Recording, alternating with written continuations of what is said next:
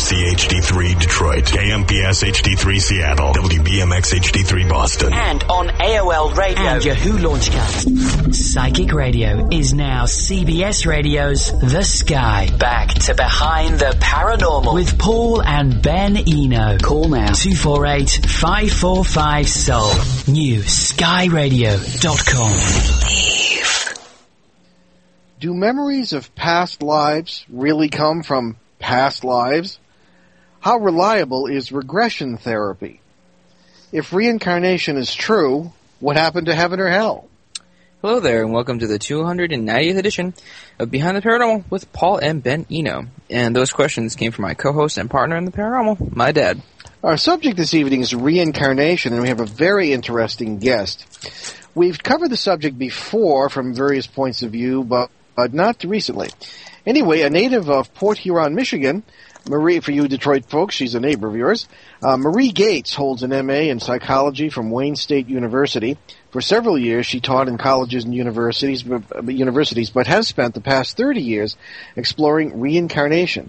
She believes that hypnotic regressions and spiritual healing sessions reveal the number of her own past lives. Research confirmed the existence of Reverend Jacob Gruber, for example. The 19th century circuit-riding minister described in her most recent book, Are We Our Past Lives? By sharing her experiences, Ms. Gates hopes to enlighten her readers about reincarnation and how it affects their lives. Her previous book, Shadows on My Mind, A Psychologist Explores Reincarnation and PSI, describes how she first became interested in past lives, and we'll hear about some of those lives tonight. Ms. Gates lives with her husband in southern Michigan, and her website is areweourpastlives.com, all one word. Mary Gates, welcome to Behind the Paranormal. Well, I'm happy to be here. Yeah, I'm just happy when we make all the link-ups properly, and very happy to have you with us this evening. Okay, well, Ben is going to start us off.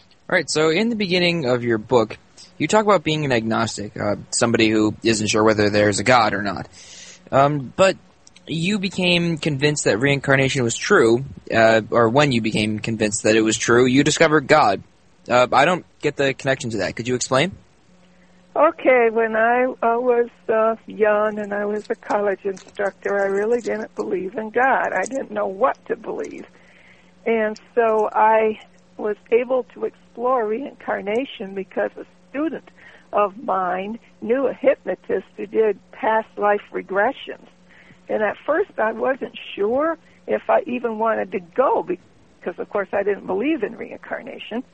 But I had a very strange dream in which I was in a beautiful world. It was peaceful and it was perfect. And it was a very, very vivid dream. It was like I was really there. When my husband awakened me, I got angry. I wanted to be in that world. It was so nice. And so I thought, well, maybe if I go for hypnotic regression, I can find out actually what this world was all about. So that's why I went.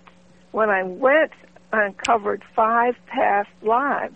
One was of Amanda Randall. Now, this is a pseudonym. I give the family protection because I wouldn't want anybody to harass them or anything. So I used the Randall name, but it really isn't the name that they had. But anyway, I gave Amanda Randall's name. That was who I was in the past life, plus my husband, who I give the name Jacob Randall. And we were in New Haven, Connecticut. That's where we lived. This was in the 1940s, but later on I learned that they had lived there all their lives. So when my husband and I moved back to Michigan, he said, why don't you go investigate this life? So I said, fine. Got on a plane, went to New Haven, checked into my hotel, and one of the first things I did after that was go to the city library, where I looked in the city directories. I understand that's where you find people from the past or even from the present in the current city directories. It was one of the ways genealogists use, yeah. So anyway, as I said, I didn't believe in God, but I hoped there was a God. I really hoped. so I took the book off the shelf, sat at the table, and prayed that I would find my past life connection. So I opened the book, and sure enough, there he was, my past life husband, Jacob Randall, and his wife, and the address where they had lived. So the next day I went out to the place where they had lived, which was in an old part of New Haven, buildings close together. And the building that was listed was actually a liquor store. And I was disappointed. I thought, well, maybe I have the wrong building. But I decided to go in anyway, and the proprietor was very friendly. He said there were apartments above and behind the liquor store. And I asked him if he knew the landlord from the 1940s, and he said yes. Gave me his name and phone number. I went back to my hotel, and I called him. And the old landlord gave me the name, the married name of the woman who had grown up in the building. So then I had another lead, and I looked through the phone book, made a few false calls, didn't get her right away, but I got a hold of Amanda Randall. She had the same first name as her mother. And so I started talking to her about her mother's life. Her mother had had a very hard life. During the Depression, she had worked as a stenographer for the A&P grocery store chain, and then, of course, her husband was unemployed for a while and then was with the DPW. She had to come home and do the housework, and then on Saturday it was especially rough because they had to send their clothing to what they called a wet wash. They didn't have the clotheslines that they would have in the small towns in the country, and so they would bring the wet clothes, and Amanda would have to iron everything, even the linens, to get them dry. That must have been really exhausting. Well, what happened was she actually worked herself to death. When did she die? What year? She died in 1946. And what happened was she was working really hard, getting her apartment in perfect order for the son to come back from World War II. And she just had an ulcer. It ruptured. She was bleeding, had to go to the hospital. The husband had been raised Catholic, so he insisted that she go to St. Raphael's. And when my past life daughter, Amanda, said St. Raphael's, it rang a bell. Yeah. I had a memory from childhood before I could even talk that I had been an old lady dying in a hospital bed, and it was a Catholic hospital because the nuns were there in their habits, and my daughter was with me. So I asked Amanda, were you with your mother when she died? And she says, yes, I held her hand. And so that was my memory. And I still recall her in her long wool coat and her scarf. That's what they wore in the 40s. And she had been on her way to work when she stopped by to visit her mother, and her mother died when she was there. And I was born 3 months later. Okay. That's what I was going to ask. Okay, we're going to get back to that, but I still... So in other words, you became convinced that you had lived before and that connected with God for you. Yes, it did, because we don't just go poof at the end.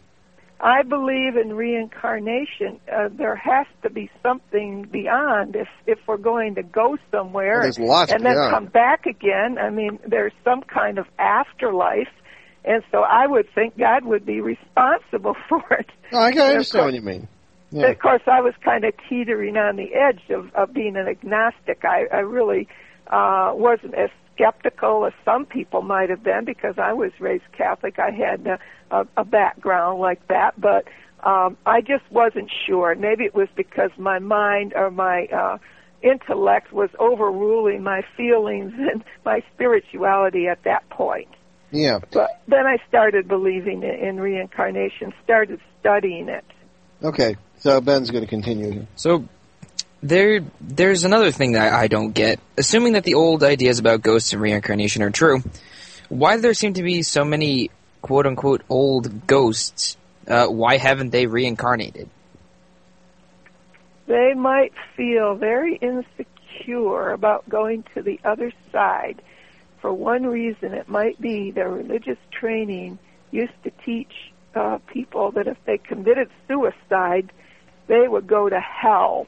Yeah, I know that. They might have led a life that was so negative. Maybe they were gamblers, they were alcoholics, or they mistreated their family. There was some reason. Wouldn't they come back as like something like an ant or something? I mean, isn't that what reincarnation says? No, that's transmigration. That's more like the Hindu belief. We're probably aware that in India they consider cows sacred, and that's because perhaps their ancestors could come back as cows. So they do believe that souls can incarnate in animals, but most of us in the Western world don't believe that. I personally do not believe that. But getting back to ghosts, well, these are spirits. These are usually restless spirits that for one reason or another don't go on.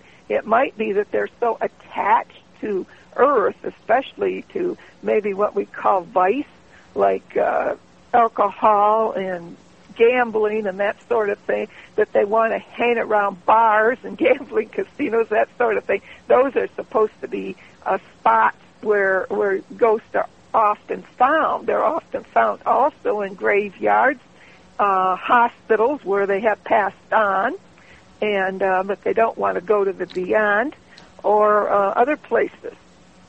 Okay, well, before we get back to that, Ben's got a third question here, I guess. Okay, one last thing that I don't get is, if reincarnation is true, and this is some kind of gift from God, what happened to the two other classical ideas, heaven and hell?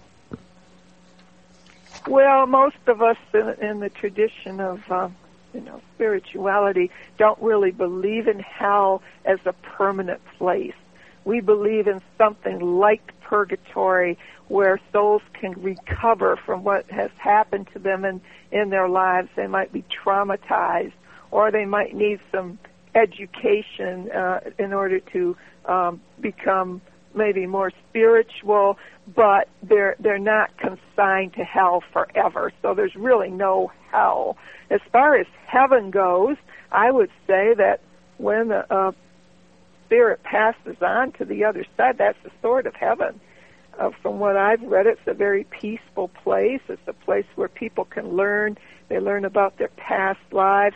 One of the first things that happens is they will come onto the other side, and they will have to evaluate their lives. We wouldn't really say judgment. We would say evaluation. They really do it themselves. They see where they have done things that were considered right and the things that were considered wrong, and how they might improve in the next life, and that they might also go on to a place where they can find out about their past lives, what they've done in these lives, and maybe what they could have done better. And then higher order spirits will help them plan another life, and we choose everything. I'm going to have to stop you there, Marie, because we have a break coming up. And we'll be right back with Marie Gates on Behind the Paranormal with Paul and Ben Eno on CBS New Sky Radio, newskyradio.com. Stay with us. Join Mystic Radio with Rob and Alexis Wednesday at 3 p.m. Eastern and 12 noon Pacific as metaphysical mother and TV personality Robin Alexis helps countless people around the globe live fuller and more conscious lives. Robin serves you using her gifts as a medium, medical intuitive, past life reader, and more. Get your free on-air readings Wednesday at 3 Eastern and 12 noon Pacific, right here on the Sky. And check out Robin's Soul Spa at robinalexis.com.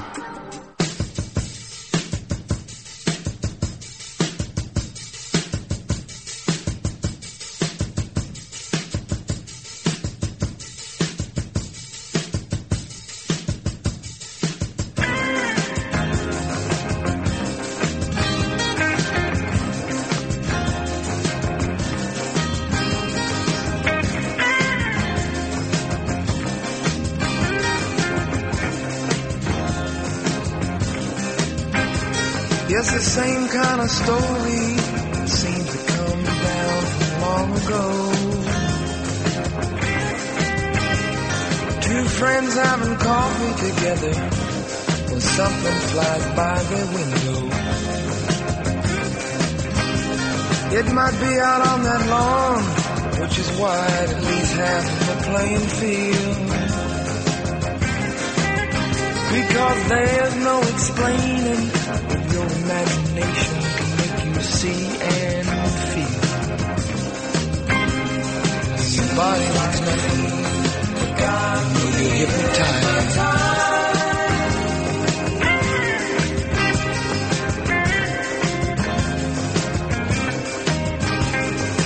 It's not a meaningless question. Ask if they've been and gone. I remember a talk about North Carolina in a strange, strange pond. You see, the sides were like glass in the thick of a forest without a road. And if any man's hand ever made that land, then I think it would have sold. And that's why it seems like a dream. They got me hypnotized.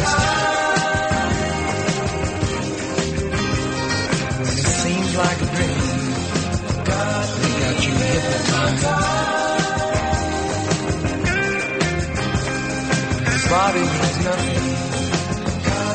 You're hypnotized.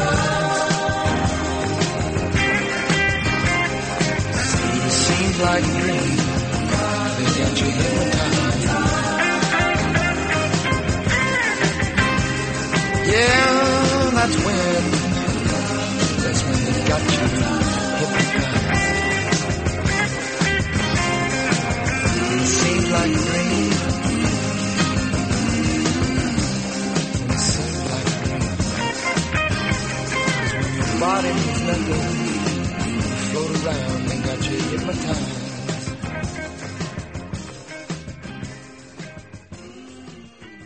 Psychic Radio is now CBS Radio's The Sky. Back to Behind the Paranormal with Paul and Ben Eno. Call now 248-545-SOUL. New skyradio.com. Believe.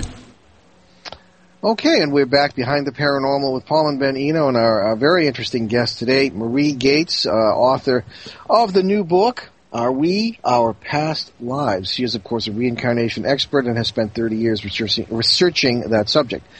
However, I have spent 41 years researching the paranormal, and the trouble with me is that I often have very different ideas from some of our guests. Now, Marie, you know, we love you dearly, kid. You know that, right?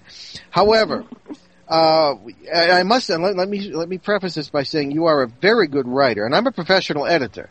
And journalist professionally, of course, and you are a good writer. The stories of your past lives in this book are written with great feeling and with great authority, and I really enjoy. I must say I haven't finished it yet because we only got it last week, but I am enjoying it very much. Well, that's good. I appreciate that. Certainly, no, and I mean it too. Your point of view, we believe. I have no reason to disbelieve any word you say, either on this show or in that book. So don't think I'm questioning that. But what we do question, and this is true, it's not just you, all our guests just about, who have the classic interpretation of what these things are, is your interpretation of what these things are. We, well, suffice it to say that we think there are other, perhaps even more bizarre and beautiful explanations for these things than the classic spiritualist / reincarnation interpretation of this would have. We assume many things in our Western minds. For example, that ghosts are spirits of the dead. Okay, we assume, what else could they be? We assume that memories of past lives are memories of past lives rather than something even more interesting. But what we're trying to get at here is that maybe there's a great deal more to this than the classic interpretation allows for. For example, Einstein's theories of relativity and subsequent discoveries in quantum mechanics pretty much show that time as we experience it, past to future, is an illusion. So objectively speaking, I might even say scientifically speaking, there is no past. So the question arises, how can there be past lives? Have you considered other possibilities for these memories and experiences? And they are very dramatic. I mean, looking in city directories and finding people you know about in the past is really a very interesting and very important piece of evidence. But have you considered the idea that parallel lives in what to us would be past or future, but still coexisting times, might be a possible explanation for these things? And I'll tell you why I asked that in a minute. Has that possibility arisen in your work? Oh, sure it has. In my study of the paranormal and spirituality, certainly I tend to agree with that everything is happening at the same time. Okay, now we're getting somewhere. There could be some interference between one life and another, and I think this happened when I was under hypnosis, and I was talking about Amanda Randall. I said that she had been abused by her husband, and she ran away with another man. But when I talked to her daughter, that was not the case as far as she knew anyway. And I thought maybe I got two lives confused. I think that's very possible. Oh, okay. So, well, the reason I asked that, too, is because I've done some research on this, naturally, in all those years, and researching paranormal cases where people have literally become other people and this sort of thing in a way that might be interpreted as reincarnation. But in the context in which I was experiencing the communication with these people, there was one case, I kind of dug it out the other night, and it was very interesting because I had never really paid much attention to it before. It happened in 1976 when I was a student for the priesthood and was getting increasingly in trouble with my seminary superiors for researching the paranormal. And I ran into a guy who was in an attic. People thought he was a ghost. See, I don't really believe in spirits in the classical sense. I think they're actual people, bodies and all. I've had physical contact, even with poltergeists.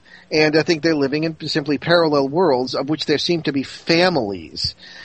And so naturally, and Ben, when he was born, if you don't mind me saying this, Ben, you, from the day you could talk, were talking about how you were a soldier here, and this happened and that happened, and other what you would call other lives, and but again, I think that the multiversal approach that we're always pushing on the show seems to explain it much more fully. But again, we believe everything you say, but I think it can be interpreted other than in a spiritualist sense, and therefore it opens up a lot of other possibilities even for the physical world. So that's my 2 cents. And you seem to kind of agree with that. Well, yes, I think that it is true that there are different things going on at the same time.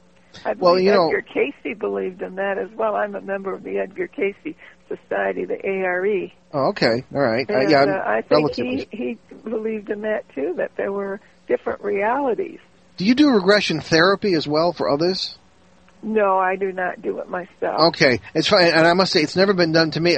Nobody's ever been able to hypnotize me. I'm almost sorry to say it, because in the 70s there was some controversy about the legitimacy of hypnosis and whether it was, and now it's kind of been rehabilitated, so we do kind of rely on it. Of course, in the cases of alien abductions and all this business, hypnotism figures prominently. But I do have asked over the years many regression therapists about just the things we're discussing tonight, and several have said, most have said, yes to the question of, have you ever encountered subjects who describe worlds you don't recognize? And that gets into the possibility of future lives, which a number of regression therapists have said they have no alternative but to recognize in some of their subjects. So my question to you is, do you have any memories of what might be called future lives or perhaps alien lives? Yes. Okay, could you tell us about those? Well, the dream that got me involved with past life regression was of an alien. I don't tell everybody on every show that because I don't want to appear even stranger than a person who believes in reincarnation alone. We get the feeling every time we're on the air. Actually, what happened was, in that world, I was with a man. He looked the same as anybody else would in this life. I was an earth woman. He was an extraterrestrial. We had a relationship in that dream. Well, I can attest to the fact that when my spiritual therapist was working with me, she said I had lived in a different world. She said it was a physical world as opposed to an ethereal type world, which I understand those exist as well. Oh, wow. And that I had been with the entity or with the man called Mohari. That was the name I got from the dream. And she didn't give me any details about it. But when I was under hypnosis, I said that the woman had run away. I had said Amanda Randall had run away with another man, but he wasn't just an ordinary other man. He was an E.T. And they went on a ship. They were headed toward the mothership. There was a malfunction, and it crashed into the mothership, and they died. Well, I have always been afraid to drive. I am very, very cautious as a driver. I didn't get my driver's license until I was 26, even though I had gone to driver's education at the usual age 15. This was in Michigan, of course. When I hear about Michigan drivers, you're probably wise. Yeah, well, I was afraid to drive it. No It took me offense, a anyway. long time because I thought I would crash into something. That was what came to me. Well, I crashed into something in that ship, and I wonder if I wasn't the alien. I think I might have been Mohari. I used to think I was the woman involved with him, but now I'm beginning to think I'm him. And my next book is called Journey into Azure Night, and that's going to be fiction because I don't have any evidence to prove that any of this happened. I'm going to make it a story, and it's going to be about Mohari and an Earth woman and a romance, but also it's going to be set in World War II, where they go. The ETs are very concerned about the wars we have, and especially with atomic weapons. They're going to be going to Germany and exploring the nuclear bomb project in this country, in Chicago and out in Los Alamos. And I actually did go to Los Alamos to get some background for this. So that's my next book. So I do believe in that. I do believe that some of us have led lives in other worlds. That's no. I mean, I really respect that. I mean, our whole approach is that you have to respond to what we find in the paranormal, and you do so in a spiritual way. You know, as you discovered God through reincarnation. We believe that the ultimate message of it all is that we are each other. As you know, if you and I'm always saying this on the show. I know people have heard it 100 times, but if you look at Matthew. Love your neighbor as yourself. If you translate it properly from the original Greek, which almost nobody does, it's love your neighbor because he is yourself. And so you probably are Mohari. We all are one. That's what that's it. spiritualists teach. Everybody is connected. We're all one. Yeah, and we're all responsible for everybody. That's it. And I don't know if the Western mind can grasp the concrete intimacy of all that.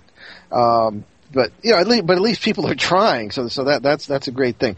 Okay, I don't want to. We haven't got too much time left here, but I want to look at some of your conclusions about the psychological impact of these other lives or parallel lives or whatever you want to call them on people's conscious, current consciousness.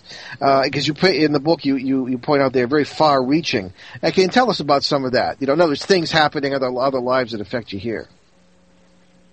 Well, I have to say the first thing that when I looked at the photograph, it's not a photograph, I'm sorry, it's a lithograph or something like that because Reverend Jacob Gruber lived in the early part of the 19th century where they didn't have photography or they just were developing it.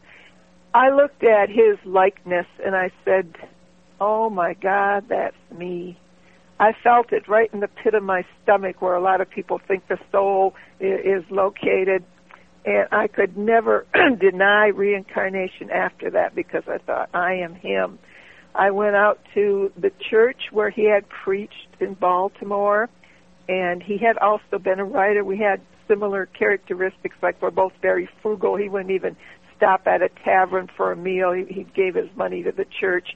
He was also a very arrogant man. He pulled cigars from men's mouths. And I brought in that characteristic for resolution, and I had to learn not to be arrogant, not to think I was superior to other people. So I brought that in, but I also brought in the talent, I think, for writing. And when I read some of his writings in this Baltimore church, I could see that this was for a Christian newspaper that he had written, that our style was similar.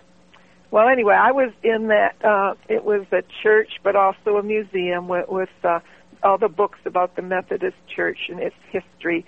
And as I read the writings of Jacob Gruber, who I was in the past life, I got very sick. I got nauseous. My head was spinning. I went into a vertigo attack. I went outside. I tried to catch some air and go back in, but I just had to leave. And I really think it was because of the residual negative energy in that church that I got sick. For one thing, Jacob Gruber did not like working there. He would have rather been out on his circuits. At first, when he was young, he was a circuit rider. He would have been rather happier out on his horse, going from one circuit or one place to another on a circuit. And he asked for a transfer from that church, and he was given it. So he was unhappy there. Also, maybe some other people were unhappy with him because, as I said, he was arrogant, and he would do things like severely criticize other people, and especially other ministers or priests. And so that's what I think I picked up on that, and that's why I got sick in that church. Yeah, could be. So I have to tell you, that's how it relates to my life. Now, in other respects, some of these other lives relate to mine. And my husband and I and my son were a small family. Again, we only have the one child in this life. We were in the Crimean War in Russia, and we were all killed. We died young. Well, I died of dysentery. I was like a Florence Nightingale on the Russian side, a nurse. And I was following my husband, trying to find my husband and son. And they were killed in the war, and I died of dysentery. So we needed to come back into this life to work things out. Well, my husband is a very meticulous man. Everything has to run on time, in time. The man he was in the past life was an Army officer. That would fit in with that. My husband likes ballet, which is unusual for a man. He likes classical music. He enjoys winter. He likes fur. He wrote paper on the Crimean War when he was a teenager. All these things fit in with a life in Russia. Mm-hmm. So I have to say that as far as I am concerned, I wrote my paper, and I spoke before 2 classes in 9th grade on Marie Antoinette and the French Revolution. And I made a passionate appeal to the audience that these royals shouldn't have been executed. These nobles should have been saved. Well, I didn't know I was one of them at that time, but I found out from the spiritual healers I had been a young girl of 12 when my family and I were killed in this French Revolution. My son was my stepfather. He was resentful toward me because he would have to pay a lot of money for a dowry so I could get married. Well, he comes into this life as a very angry person. From the point of birth, he was angry. He was called the screamer by the nurses in the hospital. He has attention deficit disorder. Anger, it can be a big concern with them. We've gone to a lot of therapists and been on medication. This anger, I think, arises from not only the life in the French Revolution, but also he led a life in the United States as a farmer where a horse kicked him in the head, and he died as a result of it. Well, he doesn't like horses, and that made him angry, too. So he's built up anger, and I think from the Crimean War, he was only 16 when he was drafted into that.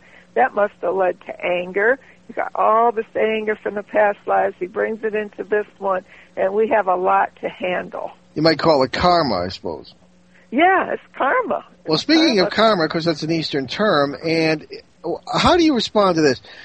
the people of the Hindu religions, particularly, and really the people of the East in general, who almost all of whose religions believe in reincarnation, consider reincarnation a curse. And the whole point of spirituality is to overcome the passions and get out of the cycle and become enlightened. You sound as though you're enjoying reincarnation immensely. I mean, what's your reaction to the Eastern reaction to it?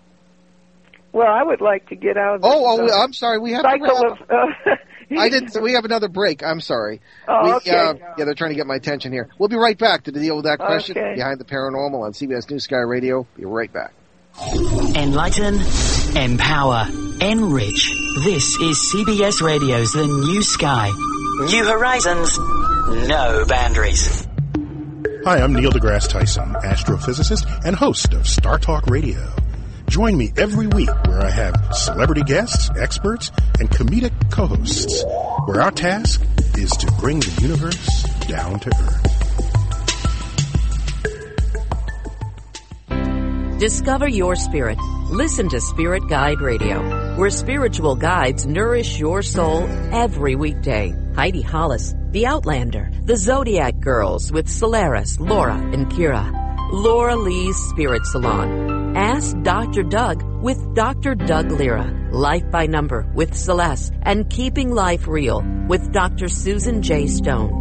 It's Spiritually Speaking Radio, Spirit Guide Radio, at 11 p.m. Eastern on New Sky Radio. NewSkyRadio.com. New horizons, no boundaries. New Sky Radio. Powered by CBS. Psychic Radio is now CBS Radio's The Sky. Back to Behind the Paranormal with Paul and Ben Eno. Call now 248-545-SOUL. NewSkyRadio.com. Believe. Okay, and we're back. And before I blundered right into the break there, I was asking what I think is a very important question to our guest, Marie Gates, reincarnation expert, author, and psychologist, about what exactly is her interpretation of the Eastern consideration that reincarnation is a curse to be escaped from. And you were about to answer that when we had to take the break, so please, if you could give us your thought again, Marie. Well, I think it's true that life is difficult, and most of us would rather get out of the reincarnation cycle. Most of us spiritualists, at least those that I've talked to, would hope that this is their last life on Earth, anyway. I wouldn't consider it a curse, though. I would consider it as an opportunity for learning, an opportunity for spiritual advancement. And that if we were to consider it a curse and just leave it at that, it's an awfully negative thing, it's like, oh, here we're hopeless, we're trapped in this life, and what a curse we have on us. I don't think of it that way. Okay. Now, Ben, jump in here if you have a question. I know I'm just sort of rolling along here. So you go. Okay.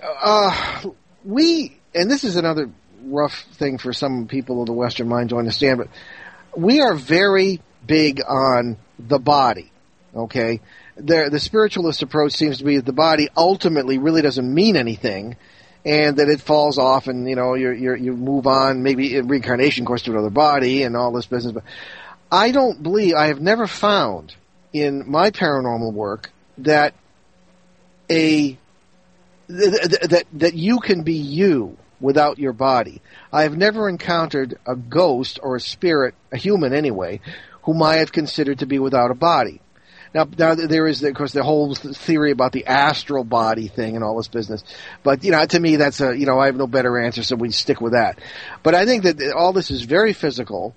Many of the paranormal research, much of the paranormal research and paranormal experiences I have had, and even if I may speak for Ben, he has had, have to do with very physical beings, okay, in parallel worlds that are, most of which seem to be just as physical as ours. Some of which, would equate with what we would consider spirit or light matter or whatever you want to call it. So, what is your reaction to that? I mean, I know maybe you agree with this, maybe disagree with this. Is the body just incidental to our existence, or is it important? It is important because we need to be in the physical world to be able to work out our karma. We cannot work it out on the other side. So we need our bodies, and we should respect our bodies. And what I would have to say about your experiences with the paranormal, where you think there is a physical component to it, what it might be that you're encountering might be what we call the ethereal body, which is like a template for the physical body. And, of course, we all have several bodies surrounding us in this world. We have, like, the ethereal body, and we have more subtle bodies, like the emotional body and the mental body, and then we have a body that almost connects with the divine at the very highest level. So if you look at an aura picture, you can begin to see these bodies around the person, because there will be a very colorful imprint on this Kirlian photography camera. And I've had several of them done with me, and I can see that it's just amazing that these auras. So those are the bodies that go that are with us at all times.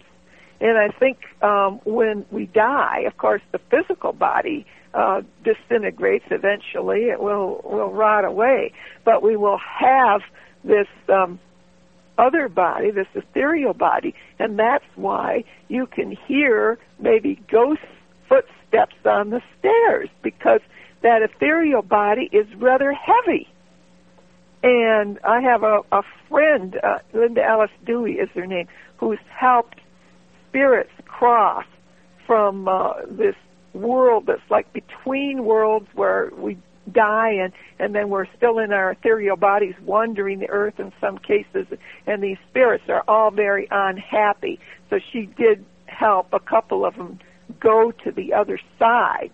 But they are physical in a sense. And I mean, at our house where I grew up, my mother would hear footsteps going up the stairs. I'm convinced that they are from a young man who committed suicide, and he maybe was afraid to go on. We were all Catholics, and we were taught it was a mortal sin to commit suicide, and you were going to hell.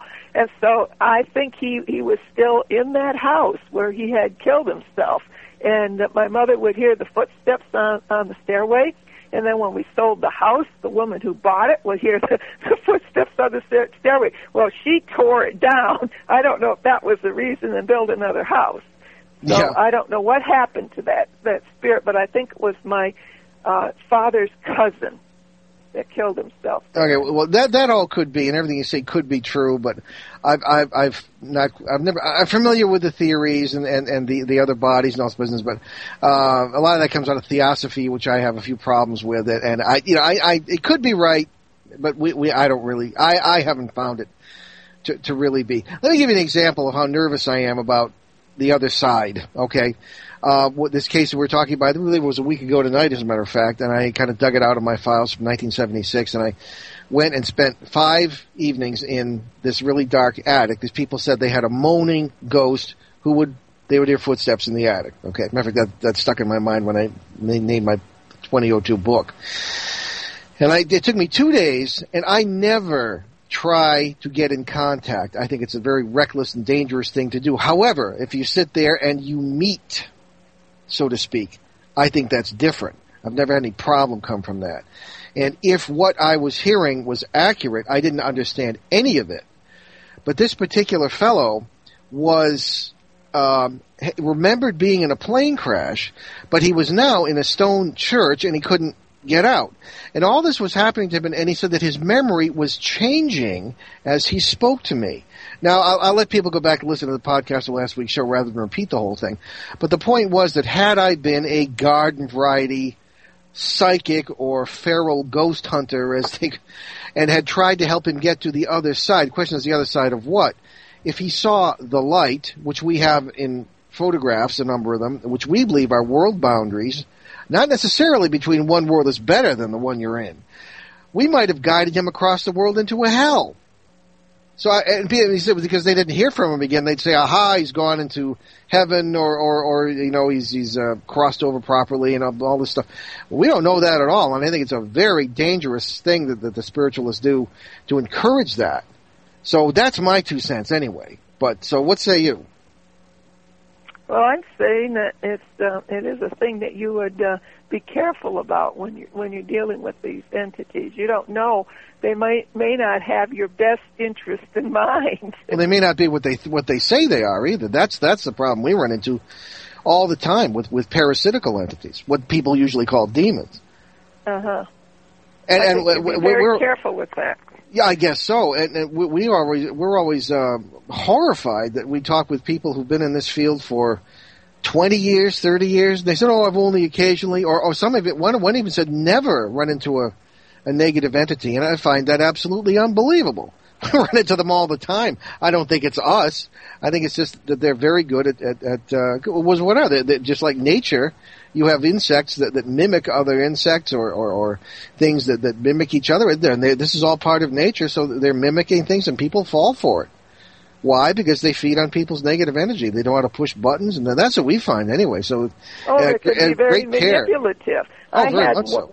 I had an entity attachment for 19 years. There you go. My spiritual therapist removed. And I think it was because when I was going to the hypnotist in Alabama, he would conduct seances. Oh, good and Lord. He would run into some negative spirits who wanted to take over some of the persons who were involved in the seance. Yeah, they were lining up for a hot lunch. Yeah, there was one case of a girl who committed suicide, and she wanted to enter the body of a couple of the participants in the seance, and it was very frightening. So he had these negative entities around his house, and I would go there and go for hypnosis, and I think that's where I got the attachment because the timing was accurate. It was about 19 years since I had been in hypnosis with the man there, and when I had it removed, that was 19 years back. I could calculate that. And he had been a prisoner. He had died in a prison uprising. He had wanted to make conditions in the prison better for people. So he was sort of like me. I've always been crusading to try to help the less fortunate, and so that's why he was attracted to me.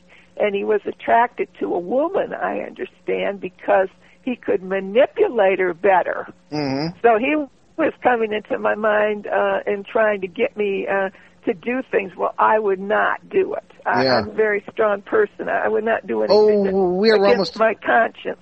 We're just about out of time here, Marie. I'm sorry, I'm not looking at the board here, but I wanted to thank you again. The book is Are We Our Past Lives, and areweourpastlives.com. People can get the book on that site? Or MarieGates.com. They Marie can go Gates. directly. That's easier. They can go directly to Kindle or Amazon. It's right on the home page of my website. They can just click it on and get to my book. Very good. I wanted to say to everybody, really the most important thing about these explorations to me is that I know now there's something on the other side, that when you die, you don't just cease to exist like what I thought when I was an agnostic. I was really worried about that. And the book will give people hope when they read it. Very good. Okay, that's it. And we will be back. But thank you very much, Marie. And we'll be back. Thank you. Shortly. Thank you very much. I really enjoyed it. Excellent. So did we. Right. Enlighten, empower, enrich. This is CBS Radio's The New Sky. New horizons, no boundaries. All day long, we're devoted to your emotional, physical, and spiritual well-being. With your direct connect to the stars, Lisa J. Smith, The Dr. Pat Show, Liz Souza, Barbara Mackey, Glynis McCants, The Wake Up Call with Elle Newman and Tom Force. Let us know how we're doing. 248-545-7685. Log on.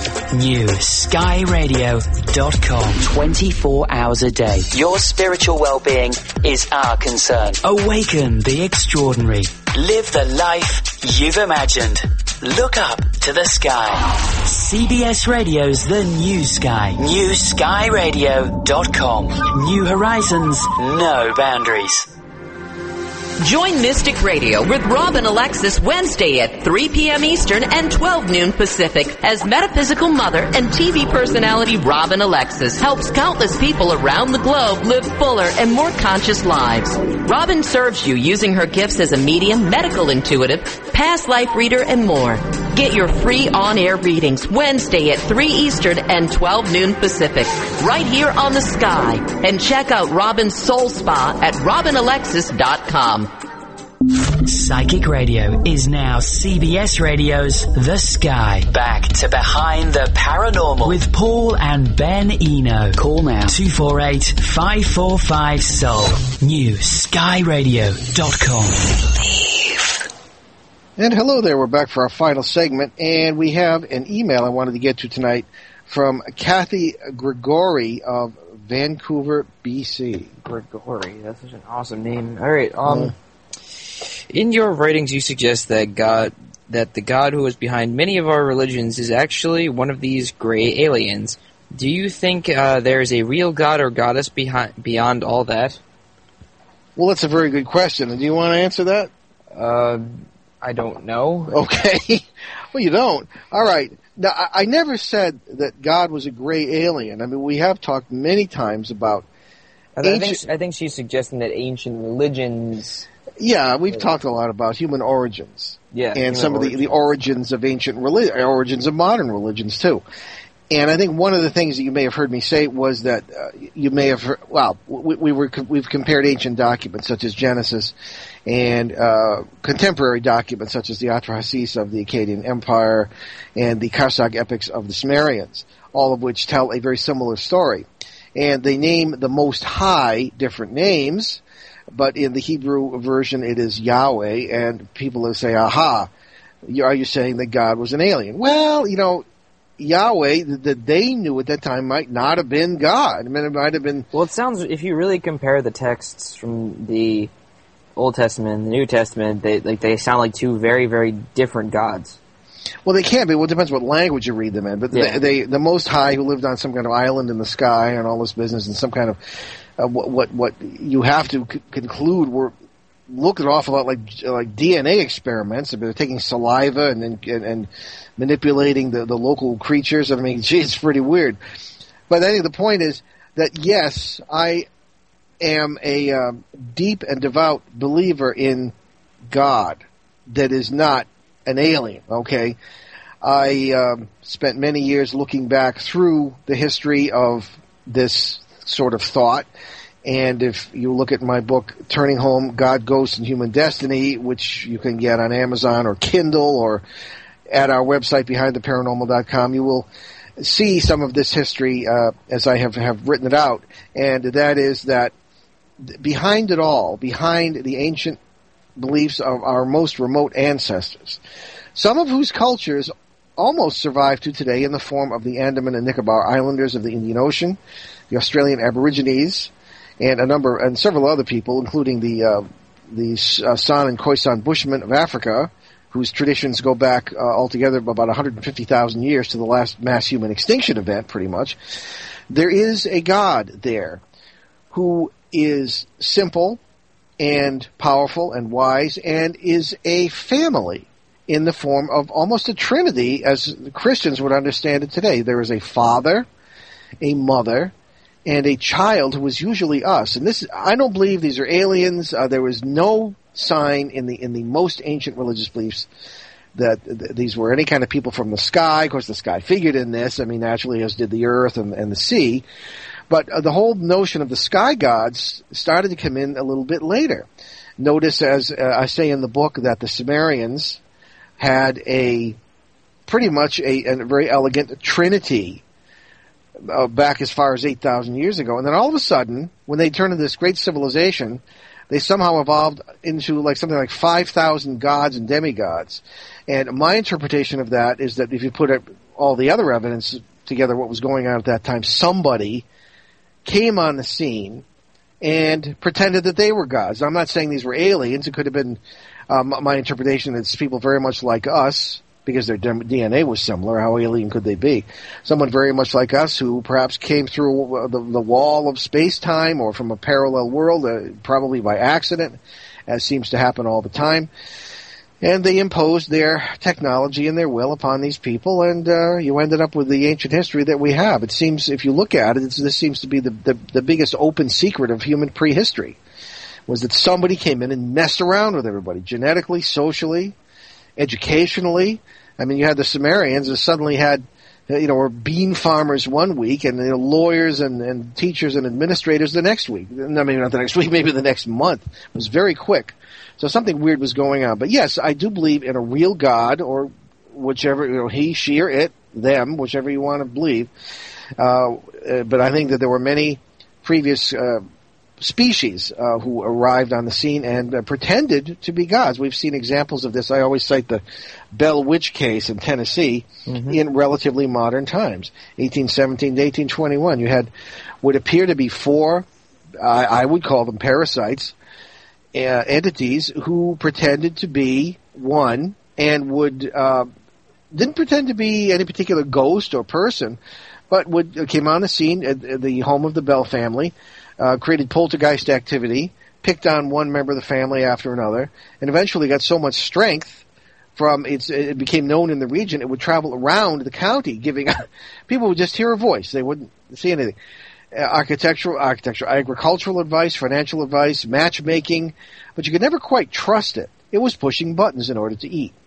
And this, I think, is what happened many times in human history, to create these totally unlikely little gods who demanded human sacrifice and who sort of dominated certain tribes and created wars and all this stuff. I mean, it's textbook parasite activity, in our opinion. So yes, I believe there's a God, but I believe there are plenty of others who pretended to be gods, and some of our institutionalized religious beliefs may have descended from them. So that essentially is what I have to say to that. Yeah. Now, all right, that was a short one. We have. I'm just going to read very briefly. I don't think we have enough time. Okay, we probably don't have time. All right, in that case, let's just move on.